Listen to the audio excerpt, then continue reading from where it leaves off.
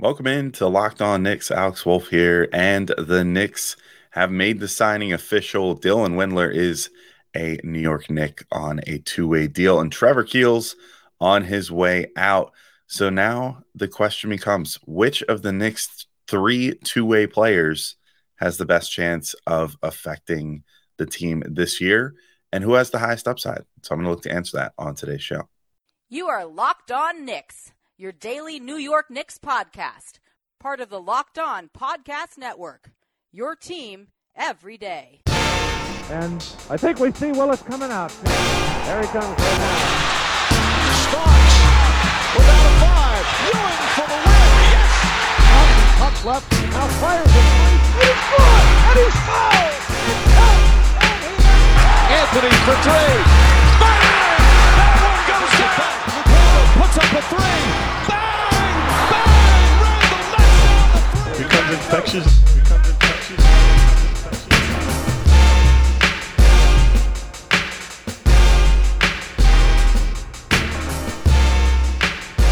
All right, welcome in to Locked On Knicks. I want to thank you guys for making Locked On Knicks your first listen today and every day, whether you're checking us out on your favorite podcast platform or taking in sights and sounds on YouTube. I appreciate you making us a part of your daily routine. I'm Alex Wolf. I'm editor-in-chief of Knicks site, The Strickland, which you can find at thestrick.land. And today, I'm getting into the official Knicks news. It was reported earlier this week, I should say, that Dylan Windler is being signed to be the last two-way player for the Knicks. There was initially, a little thought of like, well, how are they going to do that? And then Fred Katz, the Athletic, had the story that the Knicks would be looking to move on from Trevor Keels. That was made official yesterday when the Knicks announced it via their NY Knicks PR Twitter page. So they officially signed Dylan Windler. So Windler, I know Gavin gave some brief thoughts on him the other day. I figured I would do the same thing. 3-year pro, was drafted in the first round. Really more like a 4-year pro because he was drafted the same year that RJ Barrett was in 2019, but missed his whole rookie season. And that has unfortunately been a pretty consistent theme with him. He's missed a lot of games.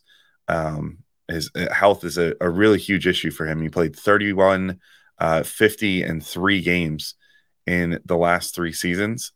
And this past season, even, obviously the Cavs were better. So if he wasn't playing well enough in practice or whatever, it would have been hard to carve out, a role or whatever. But you could even look at, the news reports and everything, and it seemed like just all year he was dealing with hamstring issue, an ankle issue, some form of lower leg injury pretty much the entire year, which kept him from, being able to carve out a role on that Cavs team.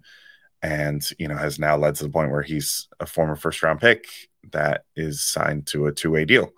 That said, I don't know if there's really a stat in his pro career so far that can paint a good picture of what he can offer, because he's played so little, for one thing.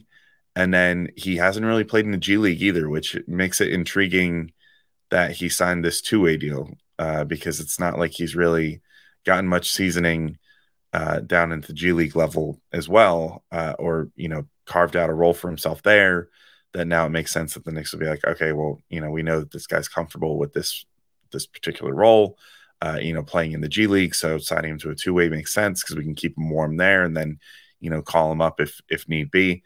I don't know. It's kind of a weird situation with him where he was a former first-round pick that now has been signed to a deal where he's only going to be able to technically have limited time with the big team, unless the Knicks end up signing him to a different deal, and fully guaranteeing his contract somewhere through his first season.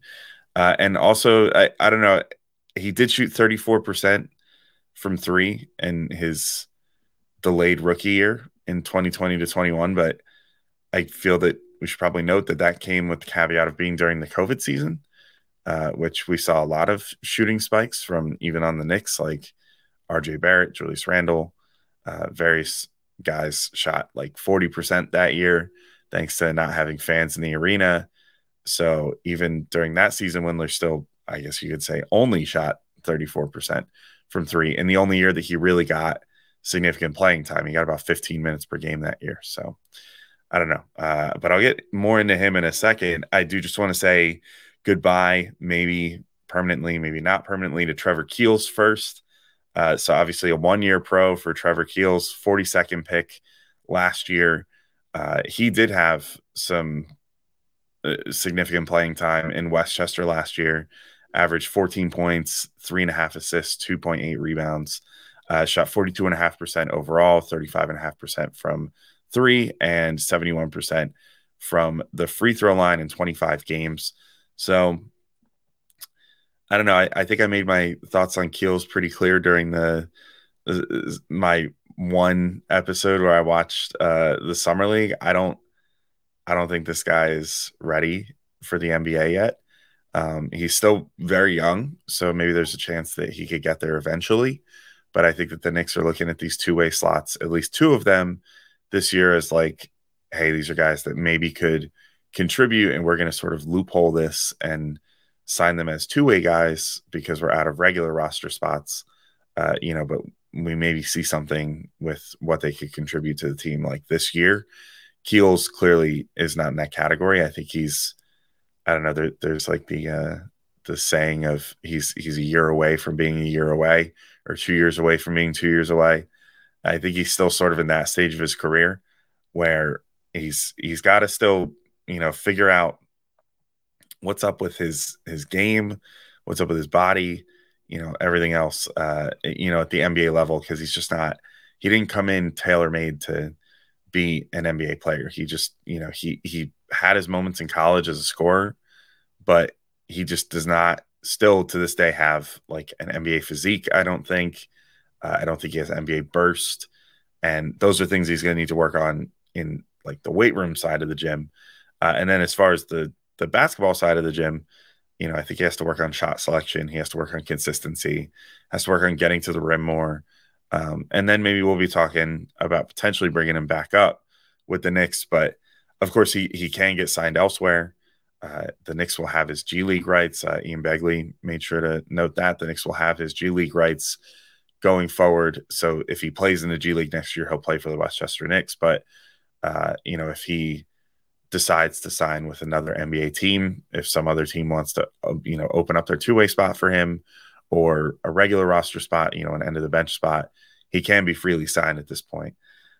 Now, I think some people have, taken to Twitter or whatever and been unhappy about the fact that the Knicks just released a guy that they just drafted last year with the 42nd pick. He was actually the only draft pick that the Knicks made last year. I don't really see this as an indictment of their front office, though, or their scouting staff. I think you're always sort of taking a stab in the dark in the second round when you're, in that 40-something pick range. You're just sort of hoping that you can find someone that maybe had a first-round grade or, could have had that level of talent at that spot, and hoping that you can sort of find a diamond in the rough. Keels, what I think was a good stab. He produced pretty well at Duke his freshman season, and maybe shouldn't have been a one and done, but you could at least like sort of see the outline of like, okay, maybe this guy can be a scorer at the NBA level. So I don't blame them for taking that chance. It also sort of showed the Knicks willing to take a shot on a different type of player, which was cool, where they went for a one and done. They went for a younger guy, which they hadn't done under the Leon Rose regime. Hopefully this doesn't deter them from doing that in the future. They have Jaylen Martin on the team now as an undrafted free agent, and in the other two-way spot, who I'll talk about in just a second when I rank out the two-way spots. But, it was a good shot, I think, going for Keels. It just didn't quite work out. But who's to say that it won't necessarily work out in the future, because they're not necessarily done with each other yet. Keels just isn't going to be signed to the New York Knicks this year. It will be signed to the Westchester Knicks unless some other team swoops in. But, maybe the Knicks can sign him to one of those Exhibit 10 deals, get him paid a little extra in Westchester this year and say, hey, we need you to like spend an extra year there, and really round out your game. And then maybe we can talk about bringing you back up to the Knicks next year. But we'll see how that all goes. But for now, I feel like I should quickly, before I get into the rankings of these guys. So I'm going to rank the Knicks 3 two-way players. That's Dylan Windler, Jaylen Martin, and Nathan Knight as most likely to make an impact this year, and then also rank them in the final segment by who has the highest upside going forward. But first, I should remind you all that today's show is brought to you by FanDuel Sportsbook. And you could take your first swing at betting MLB on FanDuel and get 10 times your first bet amount in bonus bets up to $200. That's right. Just bet $20 and you'll land $200 in bonus bets, win or lose. That's $200 you could spend betting everything from the money line to the over-under to who you think is going to get the first home run. All that on an app that's safe, secure, and super easy to use. Plus, when you win, you can get paid instantly. There's no better place to bet on MLB than FanDuel, America's #1 sportsbook.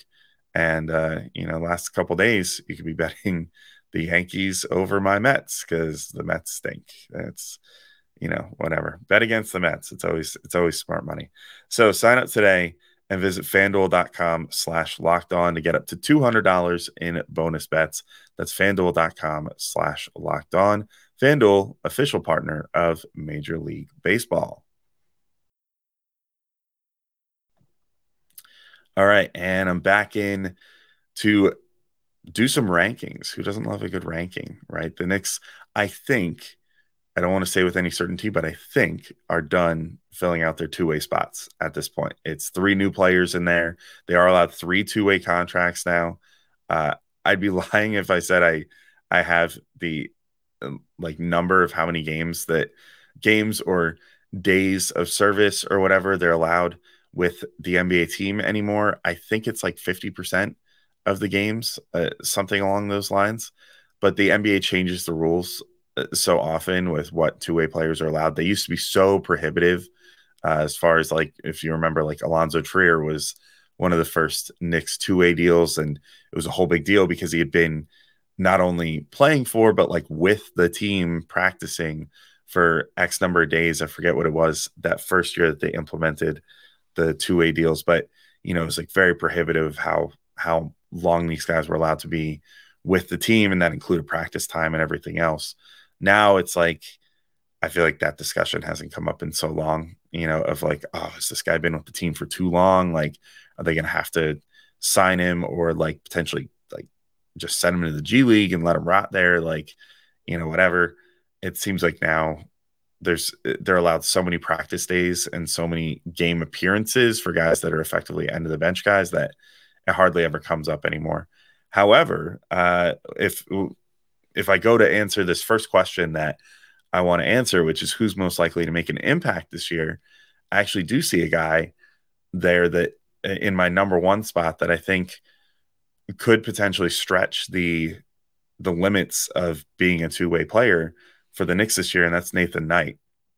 I think he just mostly fills the most obvious need on the roster right now if there's no other moves made as the backup power forward.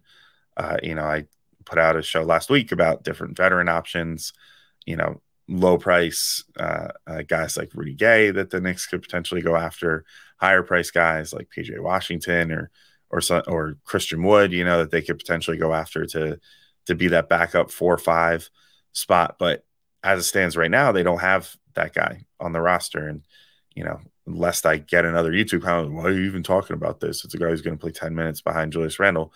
Yes, that's true, but it's still a position that needs to be filled. So if the Knicks don't do anything else, it's okay, are they going to go small, or is this guy Nathan Knight going to potentially get some minutes?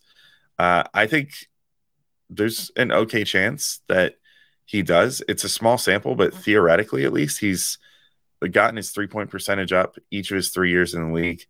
So he could possibly slot into that floor spacing role the Knicks wanted Obi in. He shot, I think, 34% on about half an attempt per game last year. So, it's sort of Isaiah Hartenstein-esque, where Hartenstein shot similar in that year with the Clippers, where he shot 36% on half an attempt per game prior to coming to the Knicks. So, take it with a grain of salt, I guess. With a sample size that small, it's tough to really say, yes, this guy is definitely a 3-point shooter, but he has gotten better in that regard. Every single season he's been in the league, I think his progression is something like went from like 27% to like 30% to 34% over the course of his 3 years. So, you know, it, the possibility exists that he could potentially be a shooter if given more opportunities to do so. And certainly it seems like that's what the Knicks want out of that backup power forward spot, considering how they used Obi Toppin. So, maybe we'll see that with Nathan Knight.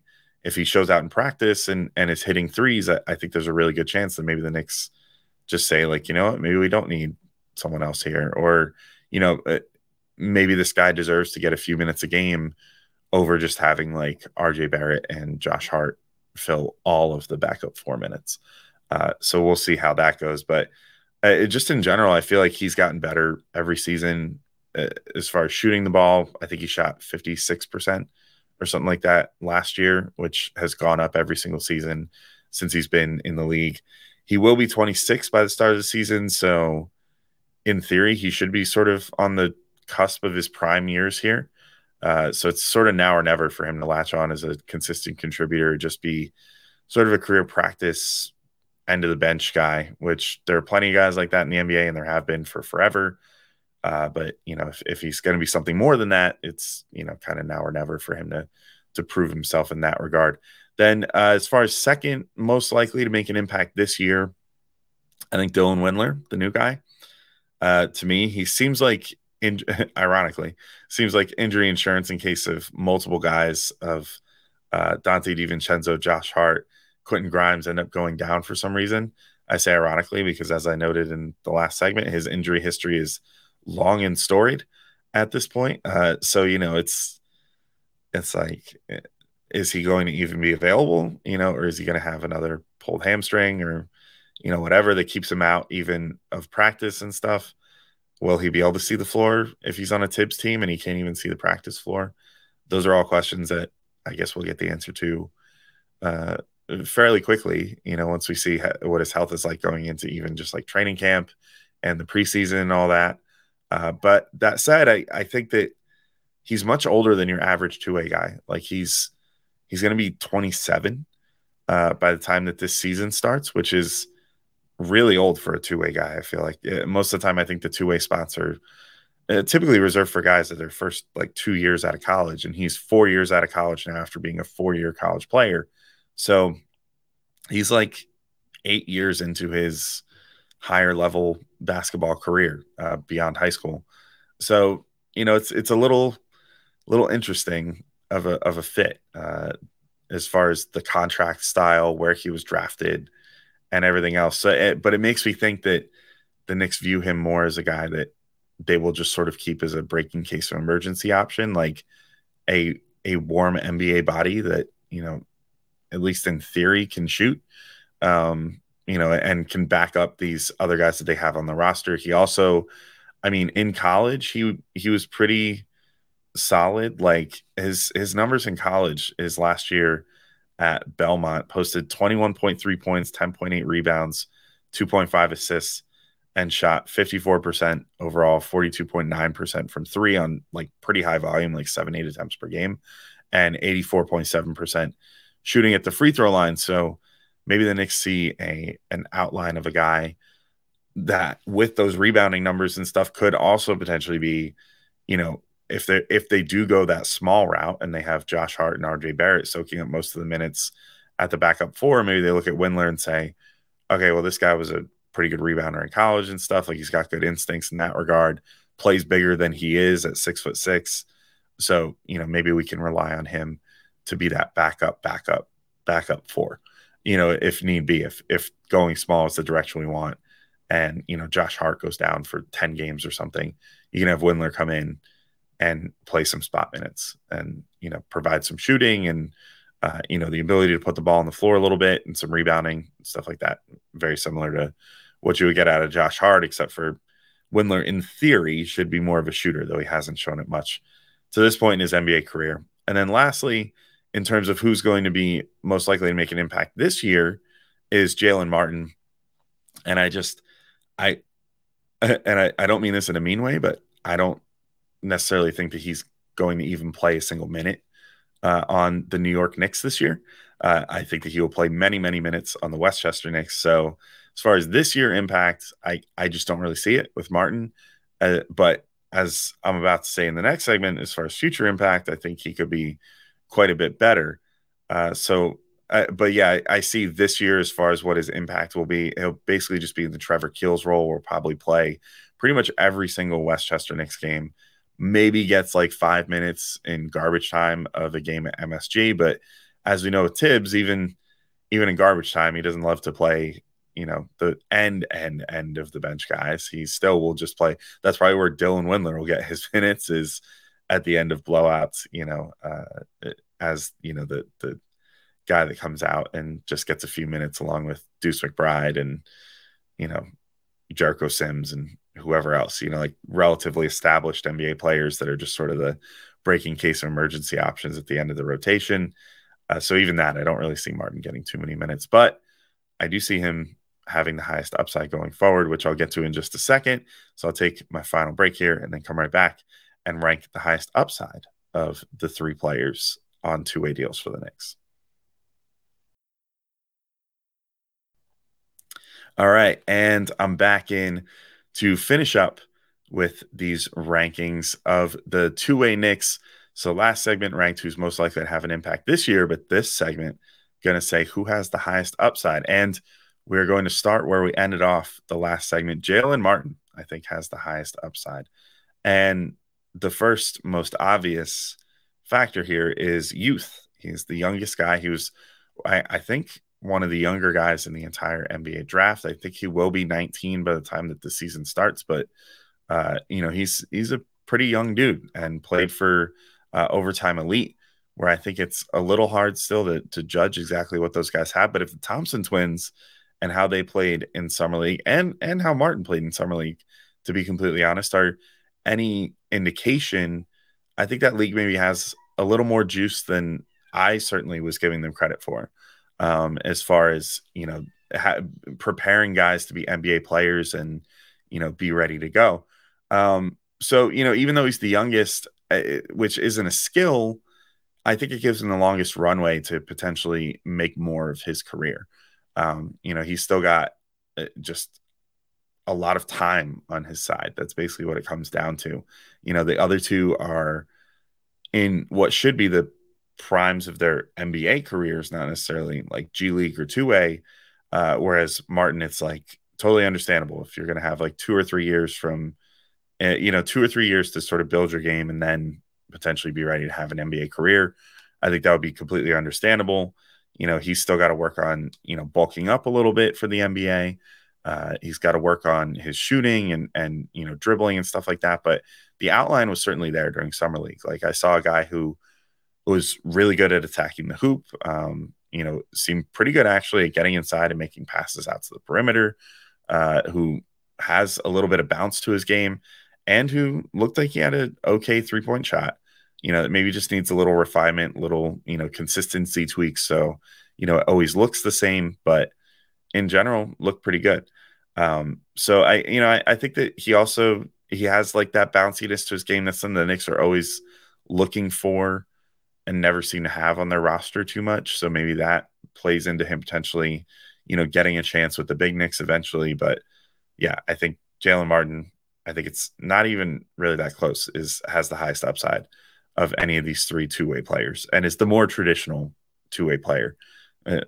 As much tradition as can be had for something that's only been around for 5 years, 6 years, the two-way contract. But I think that he's more in the spirit of what a two-way contract is supposed to be, which is a guy that you want to kind of float between the big club and the minor league and, kind of refine his game.